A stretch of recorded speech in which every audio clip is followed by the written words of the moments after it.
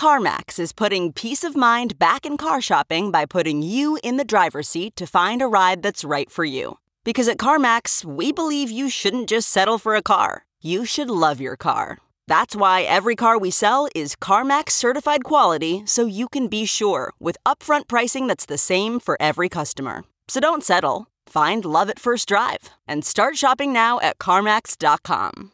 CarMax, the way car buying should be. Okay, picture this. It's Friday afternoon when a thought hits you. I can spend another weekend doing the same old whatever, or I can hop into my all-new Hyundai Santa Fe and hit the road. With available H-Track all-wheel drive and 3-row seating, my whole family can head deep into the wild. Conquer the weekend in the all-new Hyundai Santa Fe. Visit HyundaiUSA.com or call 562-314-4603 for more details. Hyundai, there's joy in every journey.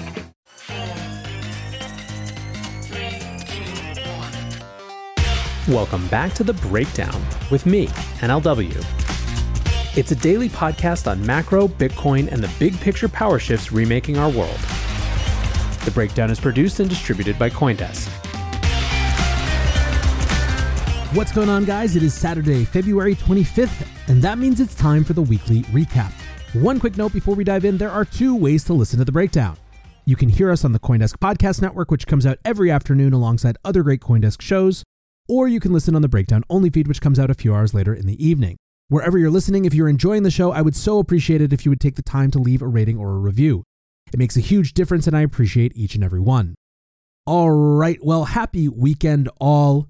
And man, oh man, is there a lot to follow up on for this recap. It seems like every story we've covered this week has some additional nugget to include, so let's dive in, and let's start with Coinbase's announcement of Base. One of the things that we discussed about this new entrance of Coinbase into the L2 space was how it seemed like their aggressive no-token approach was at least in part trying to position Coinbase in the regulatory clear. At least that was many people's first reading of it. However, some have argued subsequently that the move was still problematic from a regulatory perspective. Gabriel Shapiro, the general counsel at Delphi Labs, said many people seeing some kind of regulatory strategy in Coinbase's L2. No idea if that is Coinbase's primary motivation or not, but if so, in my opinion, it is a massive miscalculation. Let me explain. Base is a stage 0 optimistic rollup, aka essentially a glorified enterprise blockchain that could become decentralized in the future. Coinbase hasn't added a token, instead using ETH, which provides some regulatory cover. SEC could claim any new token as a security, but in my opinion, not enough. Keep in mind, Coinbase is the only significant SEC-registered company in crypto. This very anti-crypto SEC is likely watching every move Coinbase makes, looking for vulnerabilities. A centralized layer 2 that trades lots of tokens, any number of which could be alleged securities, or does lots of DeFi transactions that arguably might allege to be regulated, i.e. security swaps, opens the door to the SEC making new kinds of secondary market claims.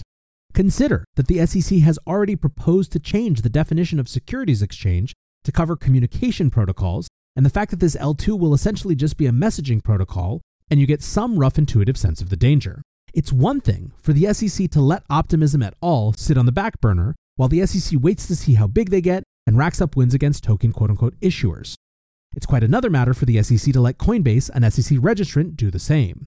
In my opinion, this will accelerate the SEC's secondary market agenda regarding blockchain securities issues, because they can't let an SEC registrant get away with quote-unquote potential violations and build up a legal arbitrage strategy right under the SEC's nose.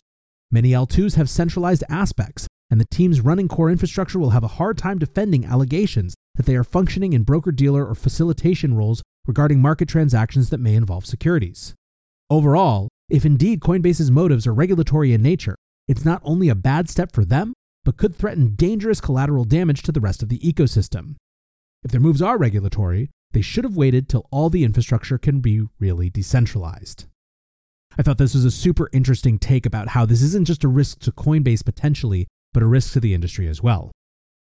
And staying on the regulatory theme, another big point of discussion really all year has been the banking system closing in around crypto, something that many of us have called Operation Choke Point 2.0.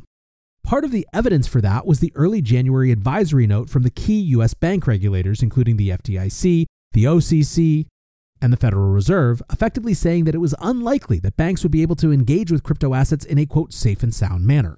As a total aside, one thing that basically gives me an aneurysm is the way in which regulators pick up on these memes of specific phrases that have no implicit meaning and just sound good in press releases, and then they beat them to death. Safeness and soundness is the big one now, with everyone talking about whether crypto can be engaged in a safe and sound manner. WTF does that even mean? It doesn't matter, because the point of all of this political engagement isn't really getting crypto to engage in a safe and sound manner. It's to sound smart for constituents in your next election. So anyways, we got another statement, and this one was honed in on liquidity risks. So the statement again came from the Federal Reserve Board of Governors, the Federal Deposit Insurance Corporation, and the Office of the Comptroller of the Currency. This time it focused on the risks posed by rapid withdrawals at crypto firms that impact the deposit base of the banks that serve them.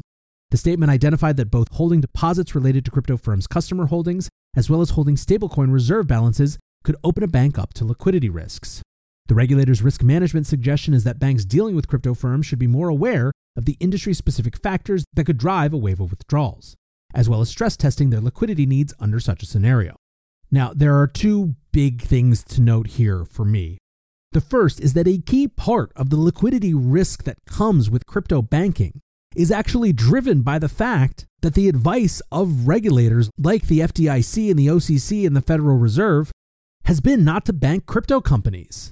That means that only a few have been willing to do it, which means naturally that those firms get a huge amount of business from the industry, which means, of course, that they're hyper-concentrated in the crypto sector and thus much more at risk when the crypto is going through some painful deleveraging event. Putting it more crisply, if Silvergate is the only bank that will bank crypto companies, of course they're going to get a ton of business from that, and it's probably going to represent a huge part of their overall deposit base. And so when those companies are dealing with some big cataclysmic crypto event, a relatively bigger portion of Silvergate's deposits are going to flow out than would be the case if the crypto industry's banking was distributed across, a dozen banks instead. This is exactly the sort of catch-22 gotcha that makes people so infuriated about the entire crypto banking situation. The second thing that it brings up is whether there should be different rules for crypto asset deposits as opposed to general deposits as related to fractional reserve banking. Certainly, I think that we're going to see regulation eventually at some point, saying that things like stablecoin reserve balances have to be one-to-one, no matter what, which obviously cuts down a lot of this liquidity risk because the liquidity just sits there. Anyway, I could rant all day on that, but let's move to another really interesting piece of this statement. Maybe the most intriguing part was multiple references that appeared to address industry concerns of a banking crackdown. The regulators kind of tried to walk back or at least clarify their previous statements about this idea that crypto activity was unlikely to be in line with, quote, soundness and stability principles. In this statement, they wrote, quote, "The statement reminds banking organizations to apply existing risk management principles. It does not create new risk management principles. Banking organizations are neither prohibited nor discouraged from providing banking services to customers of any specific class or type, as permitted by law or regulation." Now, this clarification was considered so important that it was duplicated in the press release about the brief as well. The industry definitely picked up on this clarification. Dante Disparte, who's the chief strategy officer at Circle, writes, "Today, the Fed, the FDIC, and the OCC issued another joint statement to U.S. regulated banks. It makes a salient point that it is not unlawful to bank a novel sector, even if its deposit base might prove flighty, as we saw with crypto in 2022. Critically, it goes on to put the onus on banks to demonstrate adequate risk management in exposing their balance sheet to crypto-related deposits. It's worth restating that crypto, like banking, is not monolithic, and while bankers often protest too much about fintech and crypto, responsible innovation in this space is an all-ships-rising proposition benefiting U.S. banks and the economy." So obviously this means we're all cool and there's no Operation Choke Point 2.0, right? Absolutely not, according to Nick Carter. Nick writes, "It's not confirmed until they deny it. It's patently obvious that banks are discouraged both formally and informally from banking crypto clients. We have abundant evidence of that. Glad they felt compelled to put out a statement. Means we got to them." Austin Campbell, an adjunct professor at Columbia Business School, also points out that, of course you can bank crypto companies, but that, quote, "They'll just subject you to constant examination, insane capital requirements, and level of scrutiny orders of magnitude higher than safe things like checks notes, subprime MBS. It's not illegal, it's uneconomic. That's the game." Now, to the extent that you're looking for something optimistic here, I don't think that there's some big about face in how banks and bank regulators feel about the crypto industry. I think what's happening is that the political pressure exerted by just how goddamn loud this industry can be is actually working. The fact that we have congressmen and senators who are actively talking about an Operation Choke Point 2.0 is an example of political pushback at work.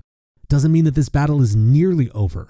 But when you're dealing with a type of operation that is sort of sub-legal or legally gray, which any sort of pressure to have the banking system deny a lawful industry is, then making it loud and pointing a light on it can do actual work. Still, at this point, one could be forgiven for quoting that famous old trope, watch what they do, not what they say, and for that we have to come back to Caitlin Long and Custodia. Join CoinDesk's Consensus 2023, the most important conversation in crypto and Web3, happening April 26th through 28th in Austin, Texas. Consensus is the industry's only event bringing together all sides of crypto, Web3, and the metaverse. Immerse yourself in all that blockchain technology has to offer creators, builders, founders, brand leaders, entrepreneurs, and more. Use code BREAKDOWN to get 15% off your pass. Visit consensus.coindesk.com or check the link in the show notes. On Thursday, the Federal Reserve Board announced that it had rejected Custodia Bank's bid for Fed supervision for a second time after denying the application last month. The Fed Board voted against reconsidering the application. According to an anonymous list of votes, the decision was unanimous, in line with the prior decision. Thursday's brief press release said, quote, "The board previously concluded that the firm's application as submitted was inconsistent with the required factors under the law. The board's rules permit an applicant to request that the board reconsider its application decision. In its original rejection, the Fed Board cited significant safety and soundness risks," there it is again, by the way, and claimed that Custodia had insufficient risk management frameworks in place. They also noted that, quote, "the firm proposed to engage in novel and untested crypto activities." Caitlin Long tweeted, "This is just nuts. The Fed issues guidance today saying banks shouldn't lend out deposits made by their crypto customers due to the liquidity risk and should hold cash to back the deposits instead, while simultaneously skewering Custodia Bank for proposing to do just that."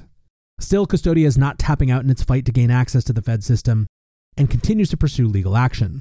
Earlier this week, Custodia amended its complaint against the Fed, which claims that the central bank missed mandatory deadlines to decide Custodia's application. The federal court judge overseeing the case has now denied the Fed's motion to dismiss, setting the stage for the lawsuit to proceed to trial.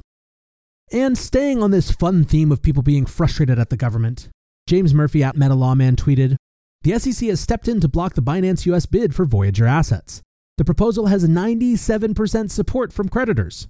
The SEC argues that the plan would violate securities laws because Voyager would sell digital assets to fund distributions to customers." Incredible. So what's going on? Well, the billion-dollar deal by Binance US to acquire the assets of bankrupt crypto lender Voyager is being delayed again, this time by fresh objections lodged by the SEC, the New York Department of Financial Services, and the New York Attorney General Letitia James.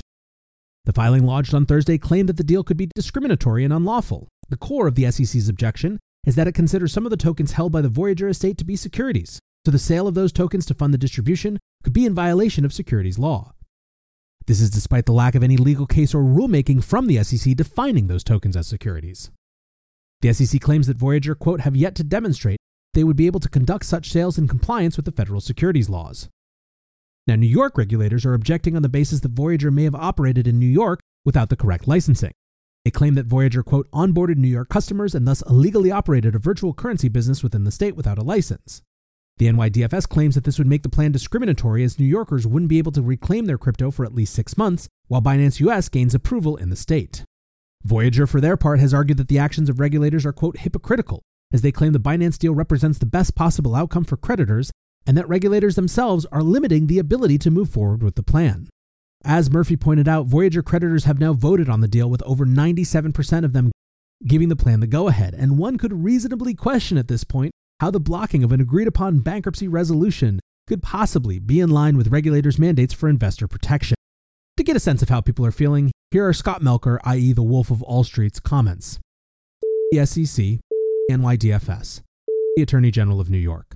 They're using Voyager creditors as pawns. Not only are they failing to protect anyone, they're actively working against the interests of people who are financially hurting already. There is no Voyager. Funds held by the company belong to creditors. Any suit against the company will require lawyers the creditors will pay for. They had ample opportunity to punish Voyager when it was operating. Now it is simply raiding the coffers of creditors. Now at this point, there is still so much that we haven't had a chance to cover this week. We got FOMC meeting notes, we had a hotter than expected inflation print on Friday, but I think I'm going to do a full macro workup early next week instead of tacking it on here. Instead, I'm going to close with something that is actually exciting. On Thursday, the Montana State Senate passed a bill seeking to enshrine a range of protections for Bitcoin miners into law. The bill, which passed by an overwhelming 37-13 majority in the Senate, would protect at-home mining, prevent discriminatory utility rates for miners, and stipulates that crypto used in payments will not be subject to additional taxes. The bill will now be passed to a House vote before becoming law. The bill, dubbed the Right to Mine Bill, was partly conceived as a response to local zoning ordinances in Missoula County passed in 2020, which required all Bitcoin miners to build renewable energy assets equivalent to their energy consumption. This new bill would strip local governments of their ability to use zoning laws against active Bitcoin mining operations or to effectively prohibit at-home mining. The bill is one of the first major pieces of legislation passed as a result of advocacy efforts from the Satoshi Action Fund, which has been touring the country speaking with local and state governments to assist with drafting rational Bitcoin mining policy. The fund's founder, Dennis Porter, said, quote, "Satoshi Action Fund is pleased with the result in Montana. It is critical to provide regulatory certainty for the mining industry. We have been working diligently to ensure that Bitcoin miners have the right to mine across the USA. There is still more work to be done in Montana, but as a new organization, we feel confident about the progress we have made." State Senator Daniel Zolnikoff, the primary sponsor of the bill, said, quote, "This is common sense legislation that protects digital asset mining businesses from discrimination not faced from other industries. These protections will plant a flag in Montana that we are open to embracing the digital asset mining industry." Alex Brammer, the Director of Strategy and Asset Optimization at Talon Energy, said, "State by state, the dominoes are falling and the lines are being drawn. Bitcoin mines employ hundreds of people directly and indirectly at one mine, and we provide valuable skilled IT jobs to local communities that otherwise don't have them. States that see this and incentivize it are going to win." Big congrats to Dennis and the Satoshi Action Fund. It's exciting to have a positive note to end these shows on when so much is just regulatory BS. For now, guys, I hope you are having a wonderful weekend. I appreciate you listening as always. And until tomorrow, be safe and take care of each other. Peace. Why pay more for a separate CoQ10 supplement? Enjoy twice the benefits with SuperBeets Heart Chews Advanced from the #1 doctor, pharmacist, and cardiologist recommended Beet brand for heart health support. The new SuperBeets Heart Chews Advanced by Human is now infused with CoQ10. That's essentially like getting CoQ10 for free. Our powerful blend of beetroot, grapeseed extract, and CoQ10 ingredients support nitric oxide production, healthy blood pressure, healthy CoQ10 levels, and heart-healthy energy with 2 tasty chews a day. Plus, SuperBeets Heart Chews Advance are plant-based, so you get heart-healthy energy without stimulants. For a limited time, get a free 30-day supply of SuperBeets Heart Chews on all bundles and 15% off your first order by going to RadioBeets.com and using promo code DEAL. That's Radio, BEETS.com, code DEAL.